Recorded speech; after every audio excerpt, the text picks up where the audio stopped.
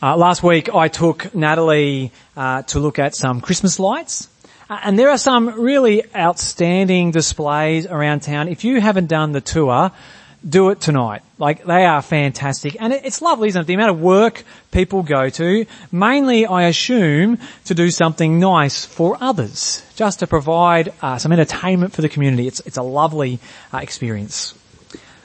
Amongst the decorations, it was hardly a feature, but there was a good number of nativity scenes.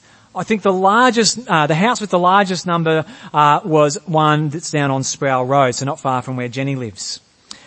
One of these nativity scenes, I can't remember where this one was, but one caught my eye because along with the traditional Jesus, Mary, Joseph, the shepherds, wise men, a few animals thrown in for good measure, along with these traditional elements, at this nativity scene, they also had an angel around the manger. And it was a good angel. It wasn't some cute little cherub. It was a fairly solid looking angel, the kind of creature that might make shepherds quake at the sight. But even though angels show up quite a bit in the time leading up to Jesus' birth, Luke doesn't mention one showing up when Jesus was in the manger. Now, I didn't get too upset about this kind of thing. I don't want to make a big deal about it. Nativity scenes as they are a little bit creative, aren't they? They squash together events the Bible records over the first few years of Jesus' life. And so a bit more creativity isn't an issue. Angels do play a big part in the events leading up to Jesus' birth. But you know what? In all the nativity scenes we saw, not one included a dragon. In fact, not one included any of those bizarre, confronting images we just heard Malcolm read from us in Revelation 12. Revelation 12 is the Christmas Bible reading I've always wanted to use, but never have used it for a Christmas message, and I've never done it. Well, you heard it before. That's not really going to fly on Christmas Day, is it? But Revelation 12 is about Christmas. It's about the birth of Jesus. But the way this nativity scene works, it's a bit like a line from C.S. Lewis's The Last Battle. Lewis wrote, "Once in our world, a stable had something in it that was bigger than the whole world." Bigger than the whole world. The way Matthew and Luke record the events of Jesus' birth make that statement clear in itself. But Revelation 12 turns this up to 11. This chapter reveals how the birth of Jesus is the moment that begins to change everything for all creation, for all eternity. Now, the book of Revelation is a part of the Bible that even for people who know their way around the Bible and who read it regularly, it's a part of the Bible that feels strange and different. If you've read it before, it starts off fairly tame, but after you get a few chapters in, it feels like you've fallen into the middle of something like The Lord of the Rings. It's quite a strange book, and it's launched some pretty fanciful understandings. It's a strange book for us, but in the centuries around Jesus' life, it was a fairly common style of Jewish writing. The style or genre is called apocalyptic. Once again, that's a word that in itself is often misunderstood. Apocalyptic does not mean the end of the world. It doesn't have anything to do with large-scale destruction. So get that out of your mind. Apocalyptic means revealing. Apocalypse means revelation. The book of Revelation is sometimes called the Apocalypse of John because it's the same thing. Not because it's about destruction or the end of the world, but because it reveals. It reveals God's message, God's truth, reveals it using a particular style of communication. Apocalyptic writing uses fantastic images like dragons. It uses numbers and colours in symbolic ways, and it does this to reveal, to pull back the curtain, to show what's really going on, to show God's perspective on what's going on. One of the key things to understanding Revelation is it's full of images and ideas from the Old Testament. We're going to see a little bit of that today. And I reckon one of the reasons people get carried away with strange understandings of this book is they don't consider how it fits with the rest of the Bible and how it actually interprets the rest of the Bible, and vice versa. Last thing by way of introduction, Revelation is a book where it's easy to lose the forest for the trees. If you get bogged down in the details and you forget the big picture, you lose your spot and you make no sense of it at all. And that's why, even though there is lots of stuff in Revelation 12, there's image over image, and you might feel today that you are drinking from a fire hydrant, I want us to read the whole of this chapter so that we can keep our eyes on the forest and not lose focus on the big picture. Because Revelation 12 gives a big picture. The chapter is a bit like C.S. Lewis's Stable. In this one chapter, we've got the whole of history. It's told as a series of signs. You can see that there in verse 1. These are not literal events, but pictures, a symbolic story which explains what God's doing in history and how you and I fit into that story. The first sign is of a woman who's about to give birth. So if you've got your Bible there, this is verse 1, Revelation 12:1. A great sign appeared in heaven. A woman clothed with the sun, with the moon under her feet and a crown of 12 stars on her head. She was pregnant and cried out in pain as she was about to give birth. It's a pretty strange way to start the story. Who's this woman? She's symbolic of God's people, Israel, throughout all history, but especially leading up to the birth of Jesus. The 12 stars around her head, that is the big hint. They're meant to make us think of the 12 tribes of Israel. And the sun, moon and 12 stars remind us of Joseph in the book of Genesis. Joseph, you know, the guy with the amazing Technicolor Dreamcoat? He has a dream about his family who become the nation of Israel, and his dream has the same imagery. So this woman represents God's faithful people, and she's about to give birth.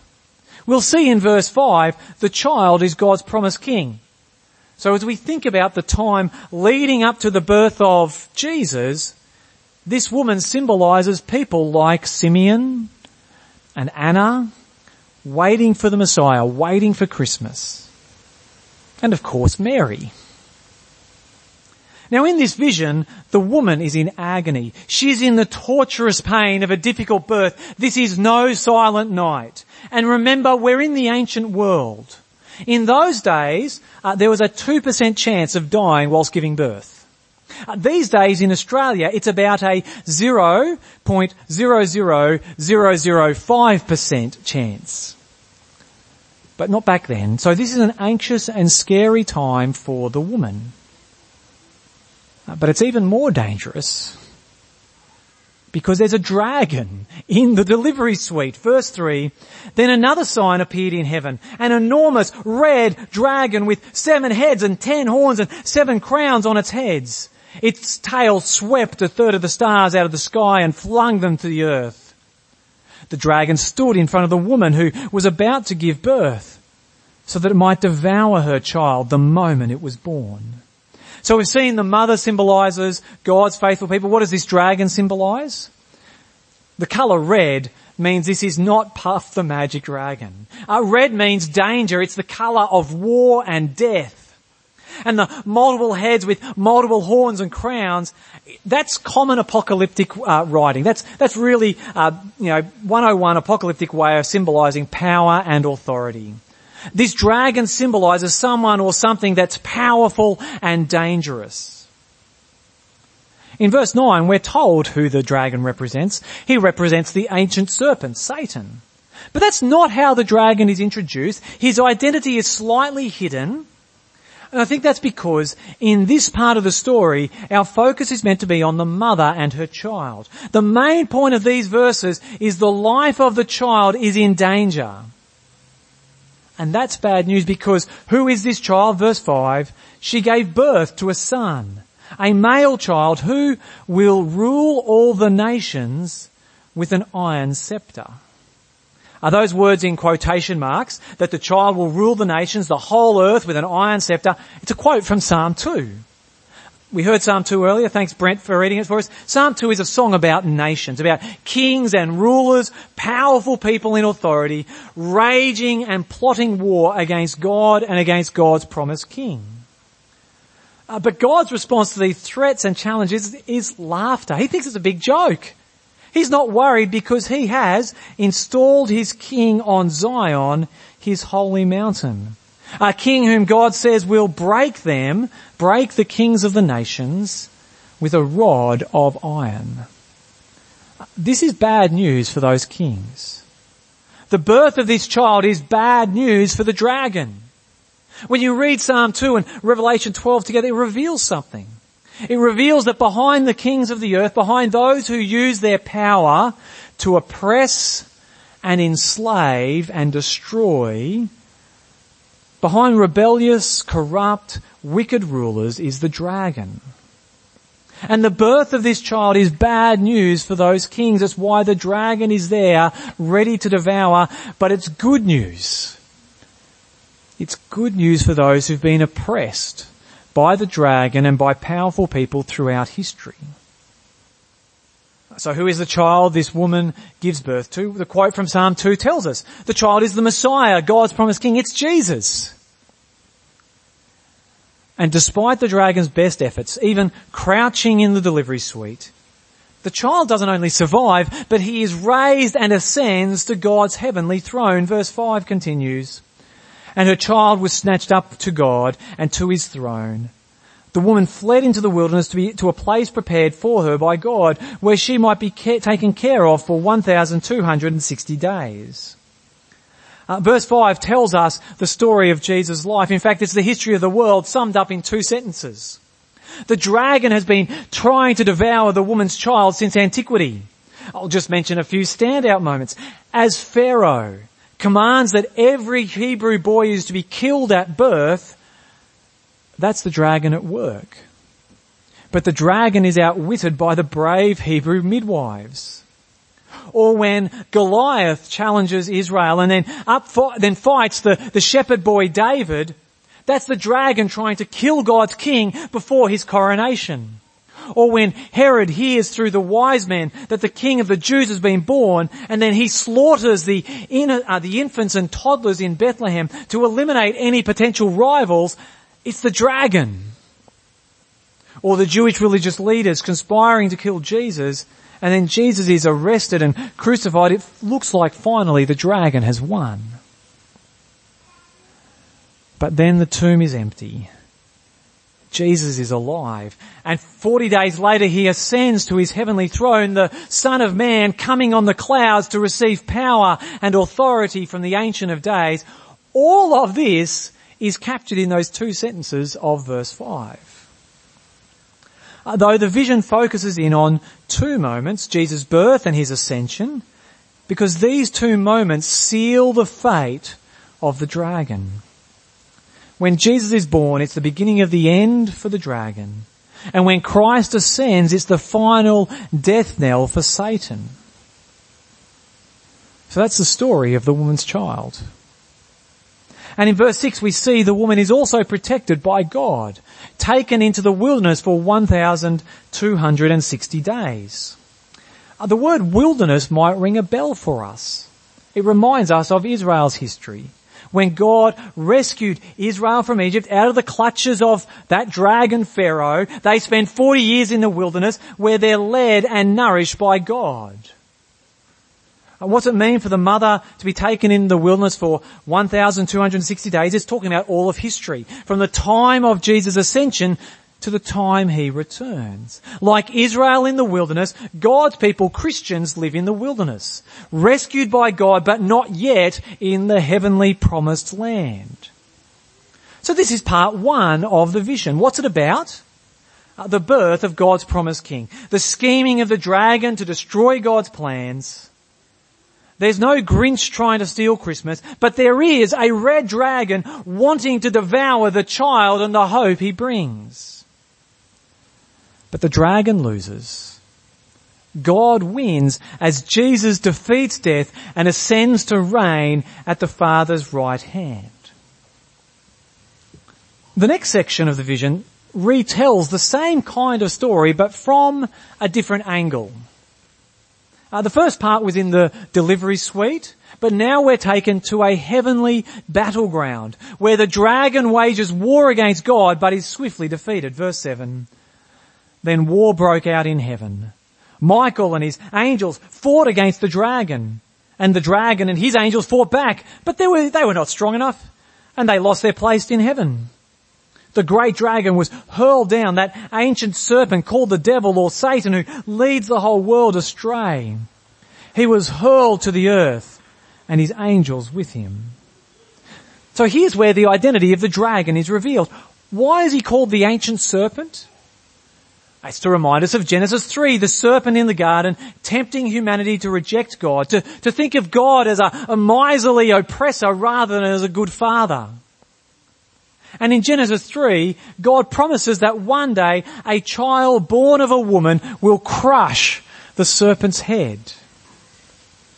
And that's what happens in the birth of Jesus. The dragon slayer, the serpent crusher, is born.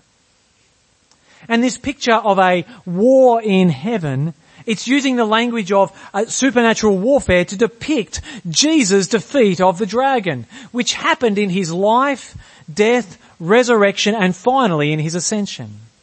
As Jesus ascends to heaven, the dragon is defeated and cast down, which leads to a song of victory, a song of praise. Verse 10. Then I heard a loud voice in heaven say, "Now have come the salvation and the power and the kingdom of our God and the authority of his Messiah. For the accuser of our brothers and sisters, who accuses them before our God day and night, has been hurled down. They triumphed over him by the blood of the Lamb and by the word of their testimony. They did not love their lives so much as to shrink from death. Therefore rejoice, you heavens, and you who dwell in them. But woe to the earth and the sea, because the devil has gone down to you. He is filled with fury, because he knows that his time is short." The voice praises God and praises God's King, his Messiah, for defeating the dragon. The dragon can no longer accuse God's people. In the Bible, Satan is the accuser, the dobber, or maybe the lawyer for the prosecution. The picture is something like the accuser is in God's heavenly courtroom and brings up before God the failings, the guilt, the sin of his people. He takes it upon himself to point out the things about ourselves we would prefer to stay hidden. But the song says he's been defeated. He's been cast out of the heavenly courtroom. He no longer has a say. And how has that happened? Verse 11, by the blood of Jesus. By Jesus' death, resurrection and ascension. And he's defeated by the words of their testimony, as people trust in Jesus, testifying that he is King. How does this defeat Satan? How does that remove the power of accusations? It's because God forgives, and God's forgiveness comes through Jesus' death. When Jesus dies on the cross, he's taking into himself the sin and guilt of his people. And as Jesus becomes sin, for those who trust in him, that's our sin gone, removed. And at the same time, we receive his righteousness. And so now, if the dragon was to accuse a believer before God, God would say, "What are you talking about? I only see the righteousness and holiness of Jesus. There's nothing to accuse." Satan has no power. Because of the blood of the Lamb and the word of their testimony, no accusation can stick. And so the dragon is defeated. He's cast down. And this brings us to the final scene. The vision started on earth in a terrifying delivery suite. And then with the ascension of Jesus, we see the heavenly impact of Jesus' life, death and resurrection as the dragon and his army is defeated. The final scene returns us to earth, where we see the war continue. Like a snake that's been killed, yet its nervous system is still active and it can move and even strike with its fangs, even though it's dead. The dragon is cast down to earth and continues to rage against the woman, against the people of God. Verse 13. When the dragon saw that he had been hurled to the earth, he pursued the woman who had given birth to the male child. The woman was given the 2 wings of a great eagle so that she might fly to the place prepared for her in the wilderness, where she would be taken care of for a time, times and half a time out of the serpent's reach. So even though the dragon threatens the woman, God continues to protect her. What's time, times and half a time? It's an apocalyptic way of saying 3.5 years. It's the same as the 1260 days in verse 6. In Revelation 11, it's also described as 42 months. There is loads of symbolism in these numbers. 42 months. 42 months is linked to the wilderness wanderings of Israel. In Numbers 33, there are 42 stages as they move from Egypt to the Promised Land. So 42 months, you hear that, and if you know the Old Testament, it says, oh right, between Jesus' resurrection and his return, for Christians, it's wilderness wanderings time, as we journey with God to the Promised Land. Calling it 3.5 years, well, 7 is symbolic in Revelation for perfection, completeness, totality. There's 1 week, 7 days. Saying the woman's time in the wilderness for times, and half a time means it's not forever. It's not perfection. It's not going to last forever. God's people are not always going to be on the run from the dragon. Jesus will return and make all things new. These numbers can be confusing. The point, though, is clear. The dragon has been defeated, yet he still rages on earth, but God protects his people. Nothing the dragon tries will ultimately work. Verse 15. Then from his mouth the serpent spewed water like a river, to overtake the woman and sweep her away with the torrent. But the earth helped the woman by opening its mouth and swallowing the river that the dragon had spewed out of his mouth. Then the dragon was enraged at the woman and went off to wage war against the rest of her offspring, those who keep God's commands and hold fast their testimony about Jesus. The dragon tries to drown the woman, but God miraculously intervenes and rescues. What's the point of this? The point is life following Jesus, life for God's people between Jesus' ascension and return. The Christian life will not be easy. Satan is angry. He's humiliated and cast down, and having failed to destroy Jesus, he'll take his anger out on those who belong to Jesus. And at times this will make life hard. Earlier this year we read 1 Peter together. We saw how the Christian life will include all kinds of trials. And those trials, suffering, persecution, they come from the raging of the dragon. But God will protect his people. He will not allow his people to be destroyed. How's that for encouragement? Now this has been a whirlwind, hasn't it? There's lots in this passage, but as we finish, let's step back. What's the forest look like? What's the big message? There is a dragon in the Nativity. But the Nativity, the birth of Jesus, is his defeat. Because Jesus has come and has ascended. Satan no longer has any heavenly power or authority. But on earth, Satan roars and rages. He pursues and persecutes, but he will not win because Jesus already has. So what's this mean for us? If in that stable was something bigger than the whole world, if Revelation 12 has just revealed everything that's going on in history, how should we respond? Well, if you're here today and you're not following Jesus, if you're not a Christian, the message for you is, and for all of us is, get on the winning team.